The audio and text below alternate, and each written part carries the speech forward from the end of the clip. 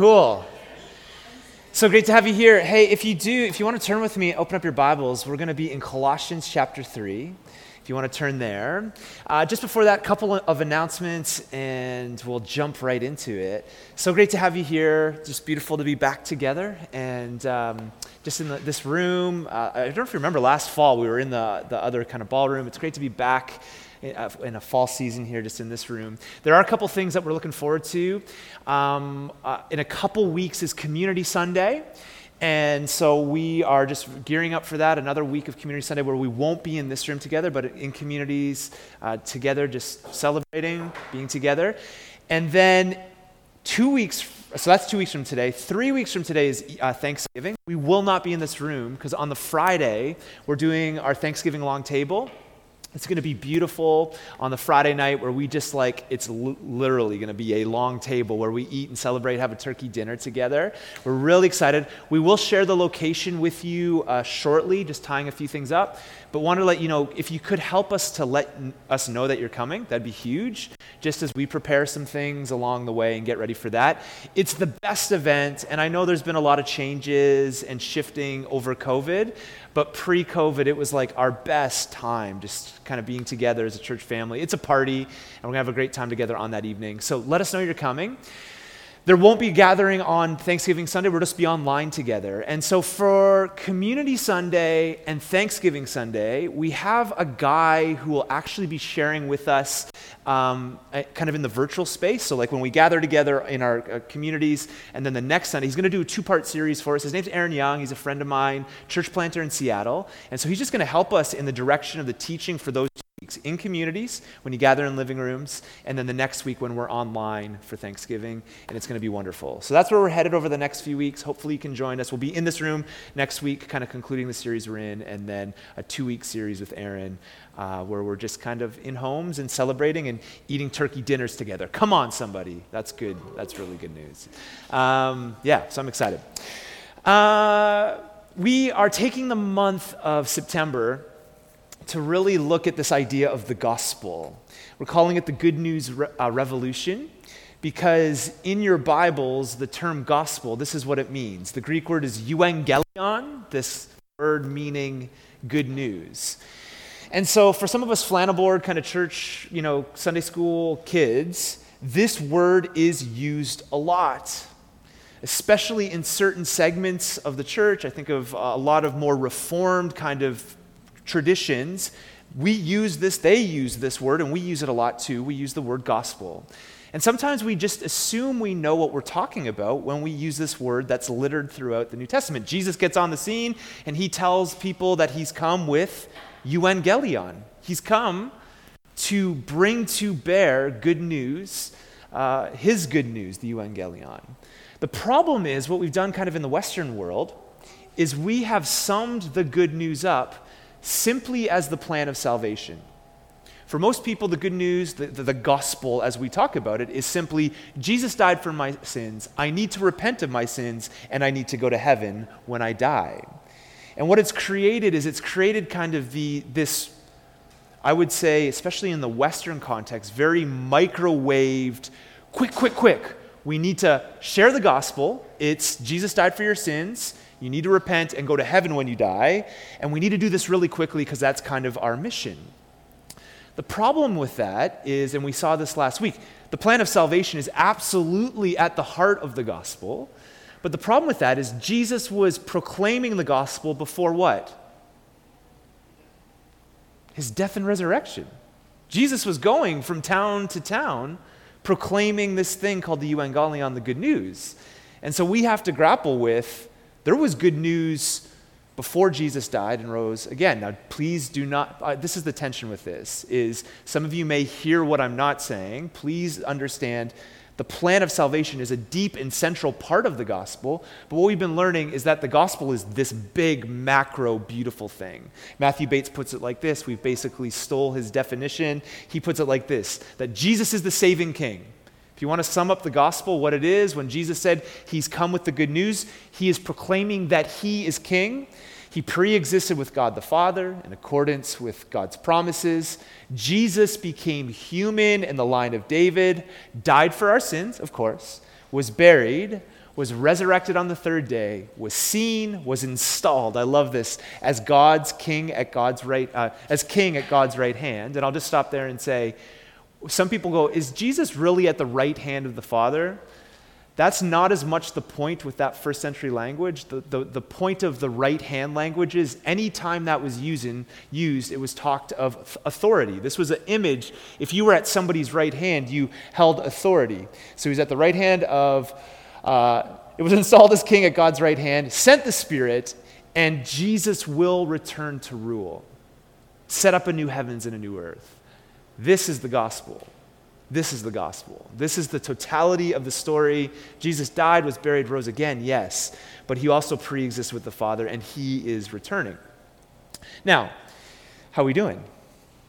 When we think of it like this, brothers and sisters, this just changes the game. If we respond with our lives to this, brothers and sisters, it is on like Donkey Kong as the church, as God's people. Because it's not just then this passive, and we've been shaped like this over the last 20 or 30 years, and not all of it was bad, but this quick, you've got to do this. You've got to pray a prayer, get in, to whoa, the whole dynamic of my very life, the fabric of my life completely changes because Jesus is king. And so what we wanted to do is we wanted to talk about, for week one, what is the gospel? Just bring clarity. I hope it's clear. I hope there's some clarity here on what we really feel the gospel is in the scriptures. This is what Paul pointed to when he talked about the gospel. Now, week two, what we want to do is take some time and talk about the church becoming the gospel. Paul's vision was, yes, the gospel was something we tell, but as the church, and we're not going to get into the depth maybe of some of the language, but certainly gospel was a noun. It was something used, but it was also used at times. It was a thing, it was a message, but it was also, in Paul's language, a verb. It's actually something we did together. Actually, the term you could kind of translate in English is this word gospeling, that we are a gospeling community together. What's fascinating is we often think, if you're a Christian, which most of us are in this room, we think the gospel is for people out there. Paul very much in his language, as he was writing to churches, it's clear, understood that the gospel was for us in here just as it was as much for people out there. So much that in his language, he uses this, again, language of gospeling each other, seeing the good news come to bear in community. If this is true, brothers and sisters, it's on. I know to a detriment, I grate on people all the time. Not here, but just the shifting moment right now where most people have a very low view of the church. I'm sorry, I just want to warn you, I will grate on you with a very, very high view of the church.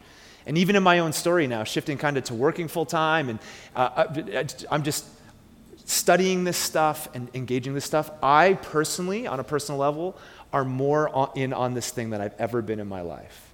I'm in on this thing. And one of the things we have to grapple with is the type of experiences we're going to have and how we will actually respond and be a gospeling community. One of the tensions we feel in the scriptures is it speaks way more collectively to us as a community than it ever does to us as individuals.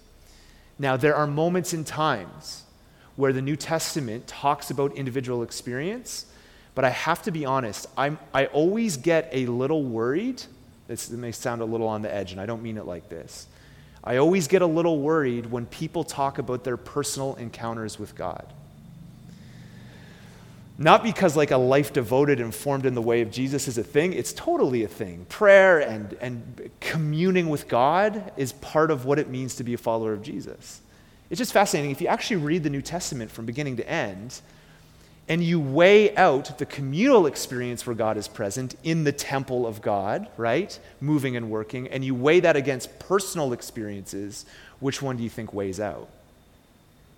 Communal experience over and over. Yes, Paul was knocked off a horse, but if we were to go around, there's very few of us probably in this. Anybody like traveling on your horse to get groceries and God knocked you off, right? Like, I'm not saying those things are not legitimate. I'm just saying that those things are probably the exception to the rule than the rule itself. Most of us, as we talk about what God wants to do and form within us, there's a bit of, not in this community, but I find a lot of times talking to Jesus followers, there's a bit of an angst because people want to have this encounter with God. God, just do your work within me. And we don't realize that God's primary way, here comes the high ecclesiology guy, the primary way God does that is in a community of people together. And we just, I feel the tension and the pull to individualism. I feel it. I'm an introvert. I like sometimes just my neat and tidy ways of doing things.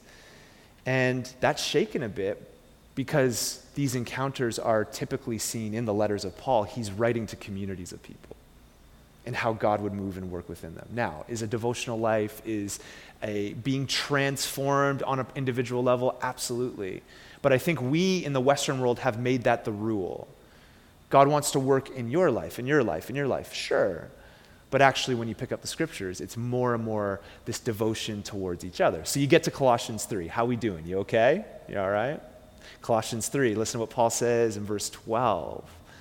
He says this, therefore, as God's chosen people, holy, which is again a hyperlink back to the Old Testament, to Israel's story, holy and dearly loved. I love that language. Paul says, clothe yourselves as this community with compassion, with kindness, with humility, with gentleness and patience. Bear with each other and forgive one another if you have any grievance against someone. Forgive as the Lord forgave you. And overall, these virtues put on love, which binds them all together in perfect unity. And let the peace of Christ rule in your hearts. Remember, your is this communal, the community, your hearts. Since as members of one body you were called to peace. And be thankful. Thankful, come on.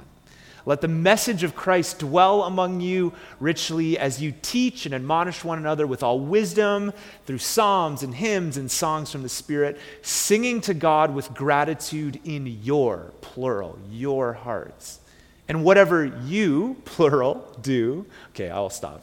Whether in word or deed, so that's all of us, do it in the name of the Lord Jesus, giving thanks to God the Father through him.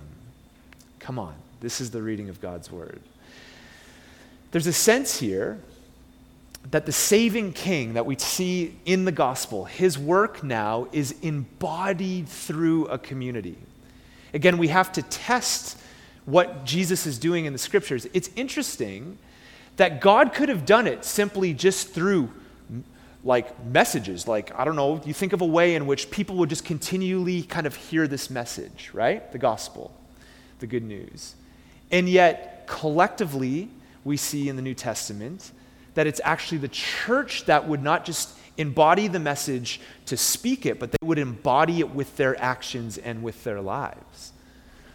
The sense is, in Paul's language, and I'm convinced on this, that you have the gospel, but then the church community together becomes the gospel. It's not just words from a distance, and we've kind of done this, right? Like kind of lobbying like truth bombs from a distance. Word is part of it, but it's word and deed together. That the church seems to embody, remember, Jesus' mission, he came in word and deed. I love that he was mighty in word and deed. He wasn't just mighty in truth and in word, but he came and he demonstrated the very word that he brought. Make sense? You follow me? The same call is for the community of Jesus. That the community of Jesus would be mighty, in a sense, in word and deed. Michael Gorman puts it like this. He says this. He says the church performs the gospel as a living commentary on it. The church performs the gospel as a living commentary on it. It lives the story, it embodies the story, and it tells the story. Brothers and sisters, like, we are this living commentary. That gives us a vision, right? You know, we have the scriptures and we interpret the text. Now the hope is, now that we have this good news and we become this good news, we embody the good news, People on the outside should be interpreting us as a community and experiencing the gospel. This is how it goes. This is how it works. And so it embodies really three things. It embodies being as a community. We are now this living gospel. We are this temple, this living community together that the world sees and experiences the good news. It comes in our doing because Jesus didn't just come saying stuff. What did he do? He came healing, coming to the poor, coming to the broken, breaking his life out. You know, the vision we get of communion or the Eucharist is body broken, blood poured out. This is what Jesus did for us, and now the same call is for us to not just speak the gospel and tell it, but to actually embody it in a way where we do. So think about it. All the instruction in family households and what happens in the church around self-sacrificial love. I know the Ephesians 5 passage just gets totally out of whack about submission and servanthood, but that's the call for Paul was for everybody in the community to submit to one another.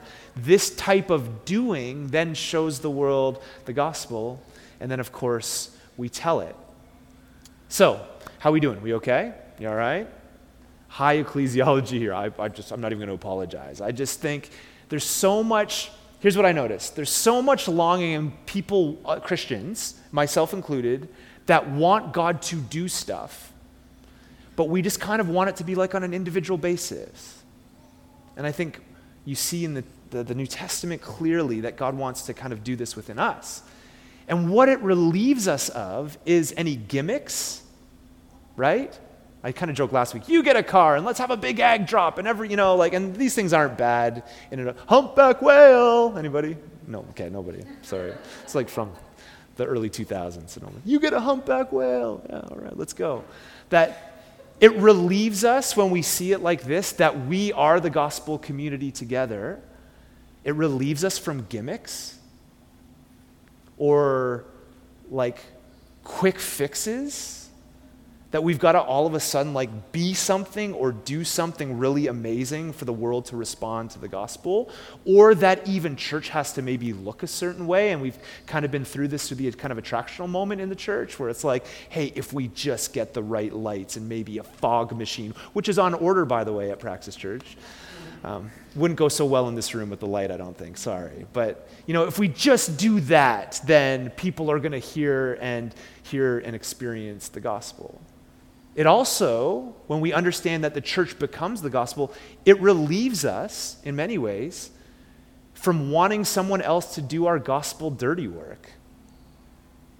I don't know if you've experienced this in the church where it's like, okay, we have a few people, they go out on street teams and they kind of proclaim the gospel because the gospel is solely the plan of salvation. And this is not wrong, but we just send people out on our behalf. Hey, you go do it for me, and we miss the fact that what we're doing right here, even and right now as a community, we are the gospel. There's an experience here as we turn towards each other, as we come around the scriptures, as we worship as a community. Psalms, hymns, and spiritual songs, as Paul talked about in Colossians here, that we put on display what the gospel is. And so even what Paul is talking about here and this idea that we become the gospel relieves me from saying, okay, you go do it. Get on a street team, go do your thing.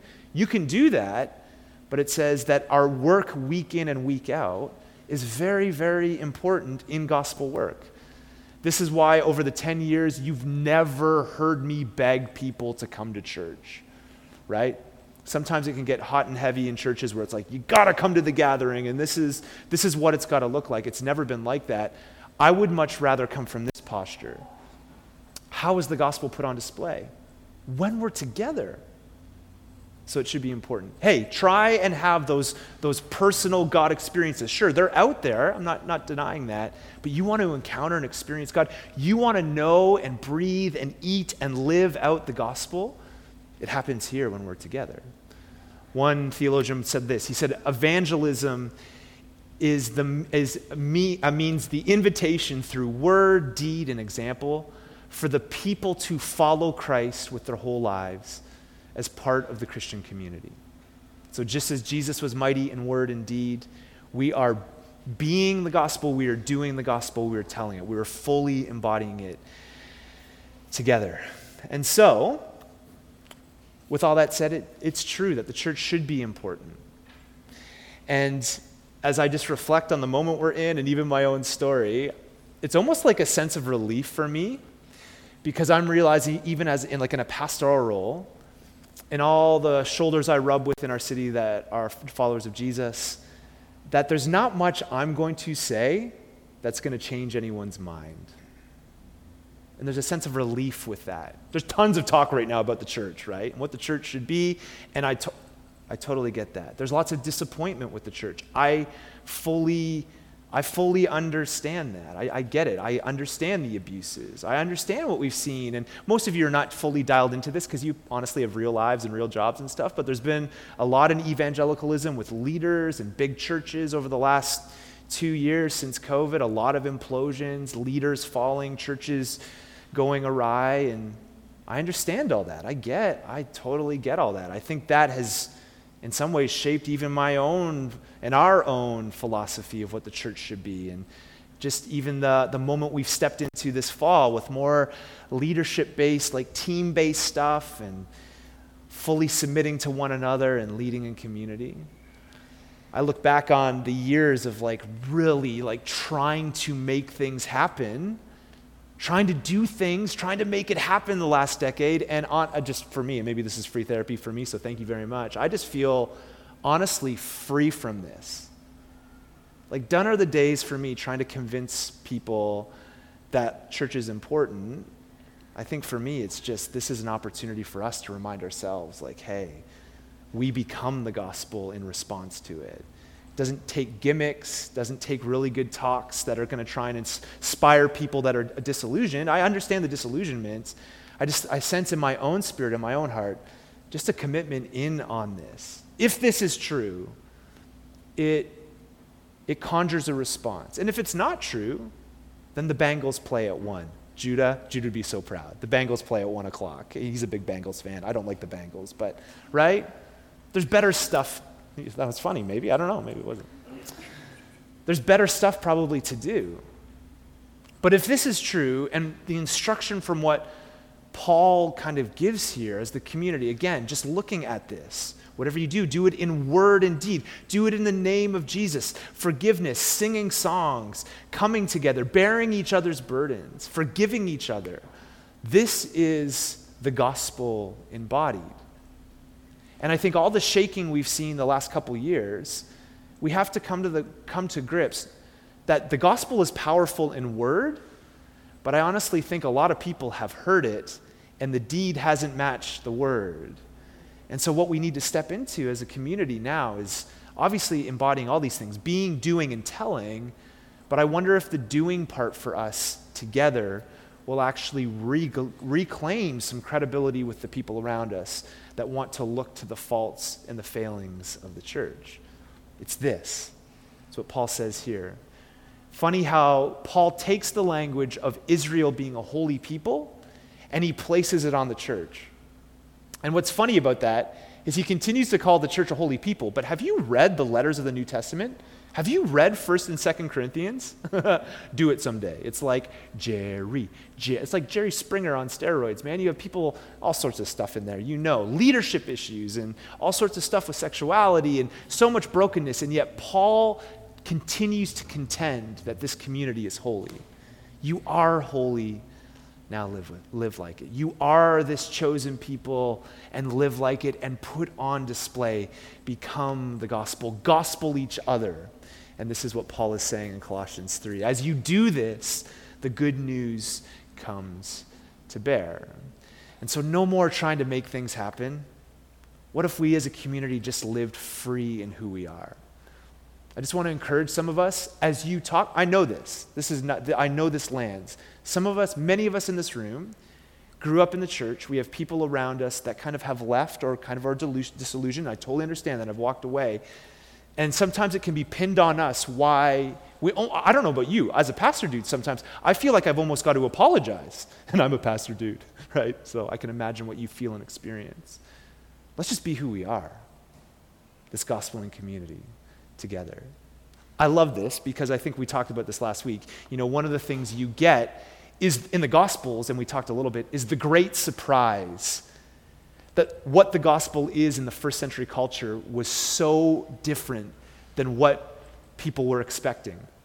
I don't want to rehash all this, but especially if you were a first century Jew under the oppression of Caesar in the first century, you are expecting military power in a Messiah. And there were zealots. If you just read history, a couple hundred years before Jesus, there were all sorts of zealots that would kind of rise up. I think of a guy named Judas Maccabeus, led a revolt. These guys kind of became popular, but it never really did anything in the empire. And then this, really, in some ways, this guy from the backwoods comes in human flesh. Like Nazareth. Think of like the most stick place you can think of in Ontario. This was Nazareth in early Palestine and Israel. And God uses Jesus in just it's really bizarre. I understand the complexity and sometimes the dynamic of it because it's really the first century it's upside down. But I also think this, just as the gospel is different than what we think embodied in Jesus, the gospel is different embodied in the church. Just as the gospel is different than we think, this gospel is different than we could ever think or imagine, and is almost offsetting in a sense, like, what? This Messiah comes, and instead of in power, he comes in weakness. So too is the church. The church is different than we think. And this, for us, helps shape that we embody the way of Jesus and the people that he went to and the life that he lived. And it's actually been really different than our Western metrics in the church. Somebody nod your head. You with me? The Western metrics the last number of years has been around certain things that I'm not sure really Jesus is even really that interested in. Just as it was different for the Messiah to come and for everybody to go, ooh, like, give me my Tim Allen, anybody Home Improvement, like, right? Like this moment where it's like, this is totally backwards. There should be a sense of that in the church. Instead of power, we work out of weakness. Instead of propping people up on stages with lights like we've done the last couple of decades, it should be the community of people. What we did in the summer was intentional. I feel the tension of this. We're a community of people. Everybody is invited.